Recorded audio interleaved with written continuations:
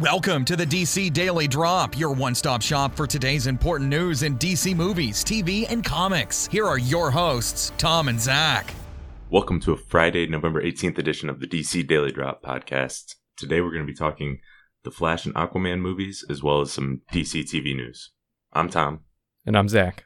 Our first story is Ezra Miller was giving an interview to IGN about Fantastic Beasts, but they also asked him some questions about The Flash, obviously, because what else would you do if you had Ezra Miller in a room and you could ask him questions? Obviously, you'd ask him about The Flash. Yeah, and he had some interesting comments. He said, "I certainly think it will represent the next stage. What I find fascinating is that we're still very much amateur hour speedster. I'd love for the series to track an evolution of Barry Allen's early times as The Flash." What do you think about these comments, Tom? Yeah, I think that makes sense that they're sort of working in his... So by the time we get to the Flash solo film, he won't be too overpowered or anything. It'll be sort of a slow evolution.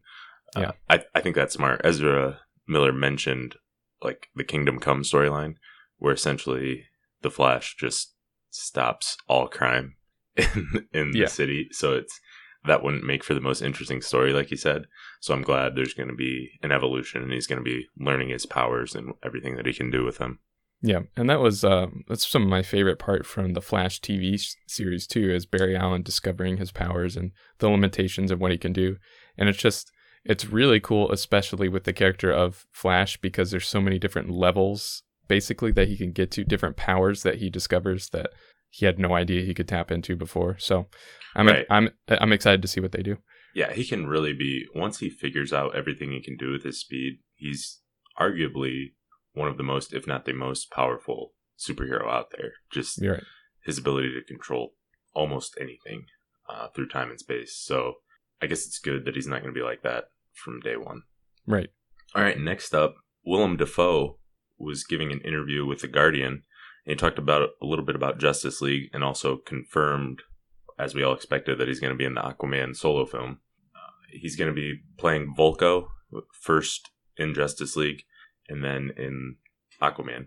If you don't know Volko, I guess in the New 52 anyway, he was a former advisor to Atlantis who sort of has to escape and is living on his own in Norway. And then Arthur Curry basically searches him out to try to figure out more about him and where he comes from, and that's how he actually learns from Atlantis. I think that's in the first arc with Jeff Johns in the New 52. And he's an interesting character, so I think will be an important part to the Aquaman story, at least. And his quote was, "Well, Justice League is very particular because it's an ensemble movie, and my character is being introduced here in order to be a principal role in Aquaman."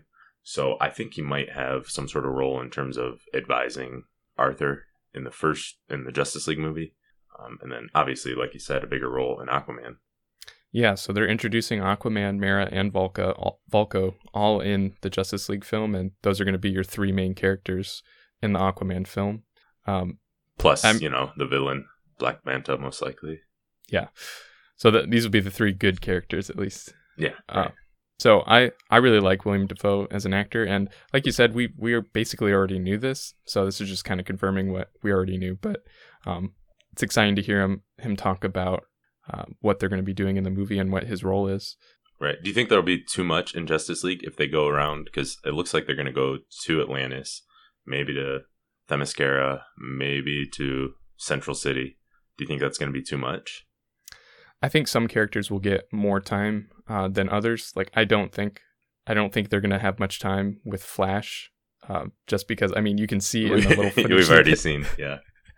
I don't think there's going to be much more than that to getting him. I don't think Cyborg's going to get a whole bunch of time, but I think they're definitely going to be giving a lot of time to Aquaman and maybe Wonder Woman. Right. I think, I was trying to bait you with that question, but I really think that they're not going to, I think it makes sense to visit Atlantis, especially if or at least seeing some of those characters, because I think Batman, from what we've seen, it looks like Batman convincing Aquaman is going to be a key part to the story. So it makes sense that we'll see Aquaman with some of his close trusted allies. Yep. And he also said about Justice League, I think with Justice League, I think they're trying to play around with the formula.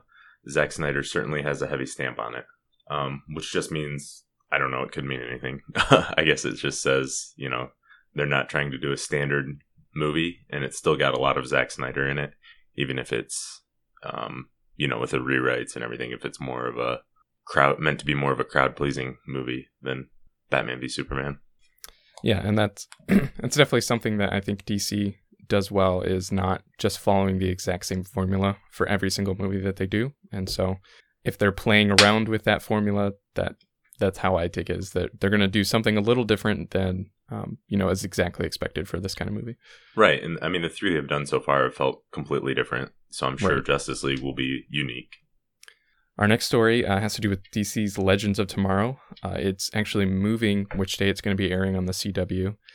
Entertainment Weekly reported that it's moving to Tuesdays starting in January 24th, actually.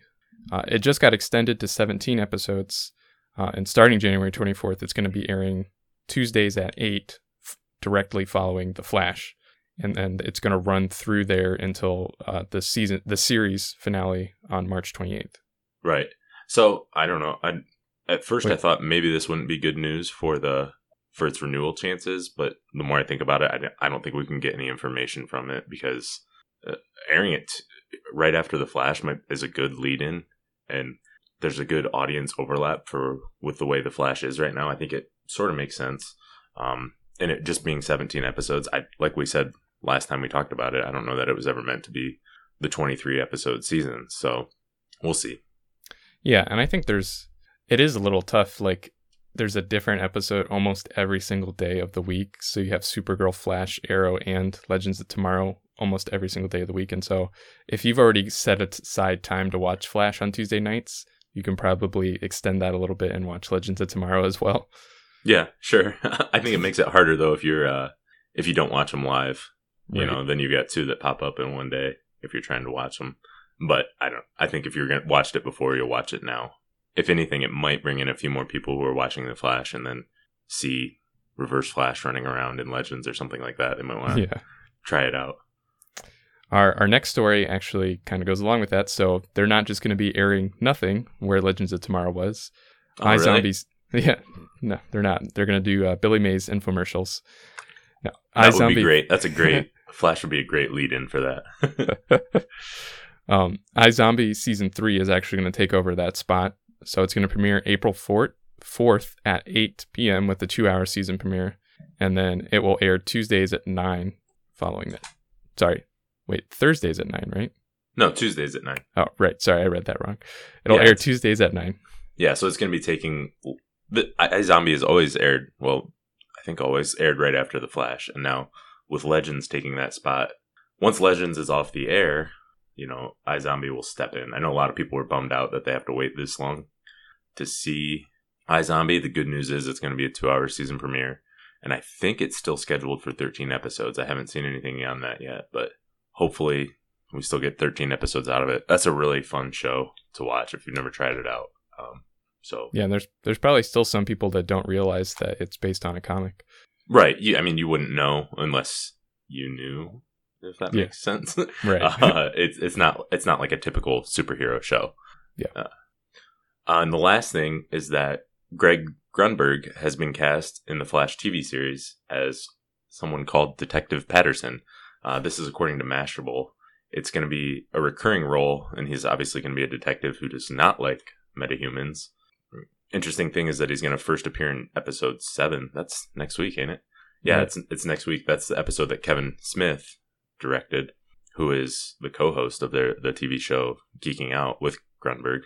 If you don't know Grunberg, he's been in a lot of sci-fi shows before. He's good friends with J.J. Abrams, so he's been in a lot of stuff he's done. But he's been in Heroes, and I know him mostly from Alias. He was very good in that, so I'm excited to see what they do with him, I guess. He's always been a fun actor in everything I've seen him in. Yep. Just the news of him being that character gives me ideas about what is going to happen in Flash, but we'll talk about that in our Flash review. I won't get into spoilers or anything right now. So. Interesting, because I might have thought some similar things, but maybe not. Yeah. So all right, thanks for listening. That's all we've got for today. We'll be back again tomorrow reviewing Supergirl. Thanks for listening, and make sure to check out DC Daily Drop on Twitter, Facebook, and DCDailyDrop.com. Drop by tomorrow for more DC news.